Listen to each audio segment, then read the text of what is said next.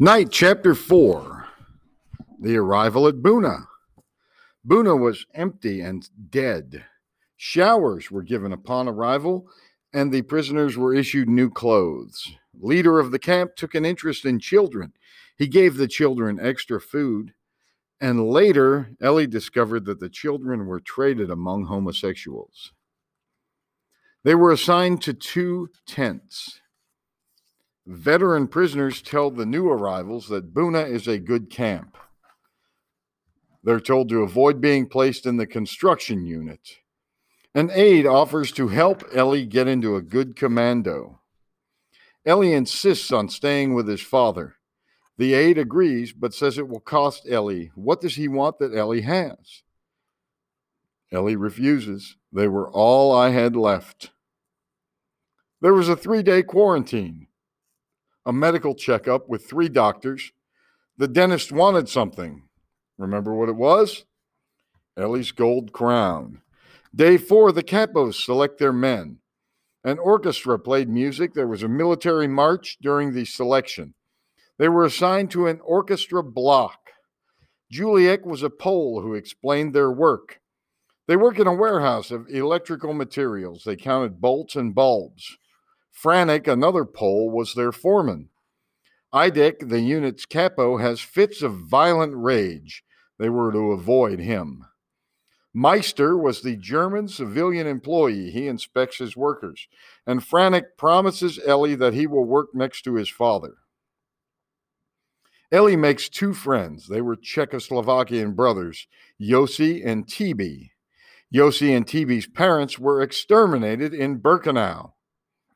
The boys sang Hebrew songs. They spoke of Palestine. They said they would leave Europe when liberated. Their parents refused to emigrate. There was a musician's block, a blanket, a wash bowl, a bar of soap. The block test was a German Jew named Alphonse. He cared for and about his block. Ellie was summoned to the dentist. The dentist was a Jew from Czechoslovakia, with a face not unlike a death mask. He had yellow, rotten teeth. And Ellie tells him a lie. Ellie says he had a fever. Ellie was told to return in a week. And Ellie returned a week later, the same excuse. Come back next week. A few days later, the dentist's office was shut down. The dentist was thrown into prison, scheduled to be hanged for benefiting from prisoners' gold teeth. Ellie's stomach was famished. Idek raged on Ellie. Ellie was Idek's victim. Idek was a wild beast. He beat Ellie's chest. He beat his head. He threw him to the ground again and again. Ellie was covered in blood. He bit his lips to deal with the pain. Idek thought Ellie's silence was disrespect and hit him even harder. A French forced labor female inmate cared for his wounds. She was Aryan. She advised Ellie to bite your lips, little brother. Don't cry. Clench your teeth and wait. She secretly spoke German. Ellie tells of meeting this Aryan French woman years later in France. Idek's rage on Clomo. He was loading diesel motors on freight cars. Idek said, "You old loafer," and he beat Ellie's father with an iron bar.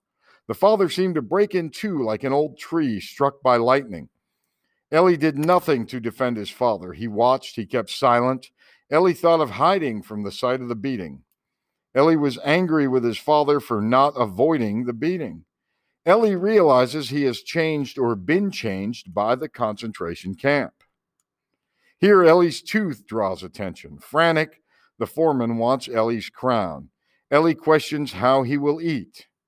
Franek is enraged. "You will pay for this." And Ellie wants to ask for his father's advice. Ellie's father said not to do it. Franek knew Ellie's weak point, his father, so Ellie worked with his father to learn how to march in step. His father was beaten repeatedly for his poor marching for 2 weeks.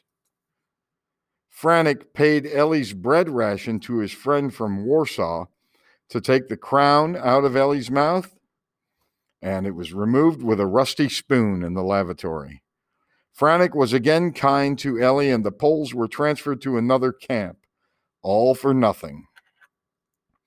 Idek orders Franek to take the men to the warehouse to work, but they don't work on Sundays. Franek tells them to do something, but doesn't assign jobs. The prisoners were kept busy by walking in the warehouse one at a time. Ellie finds Idek with a young, half-naked Polish girl. Idek discovers Ellie. Ellie's paralyzed with fear. Idek grabs Ellie by the throat. Idek tells Ellie he will pay for this. Later, there was an emergency roll call. A7713 was told to come forward. He leaned forward on a box. He was whipped 25 times. Ellie fainted. "Get up," yelled Idek, but Ellie could not. Two prisoners picked Ellie up, and he learned that that was the cost of his curiosity. Sunday morning, there were air raid sirens, prisoners in the block during the raid. The SS took refuge in shelters. No current. SS were ordered to kill anyone outside their blocks. A man from Block 37 crawls to the soup cauldron, and he was shot when he reached for the soup. The American planes bombed Buna. Captives were not afraid. There was joy, new confidence in life. Ellie joyfully saw his father after the raid. And there was a bomb that dropped in the middle of the camp but did not go off. Ruins throughout the camp. Then there were the gallows. No soup or roll call. There was a strange change of routine. The SS men bring out a condemned teen from Warsaw. He allegedly stole during the alert. A warning and example to all prisoners. He refused to have his eyes bandaged.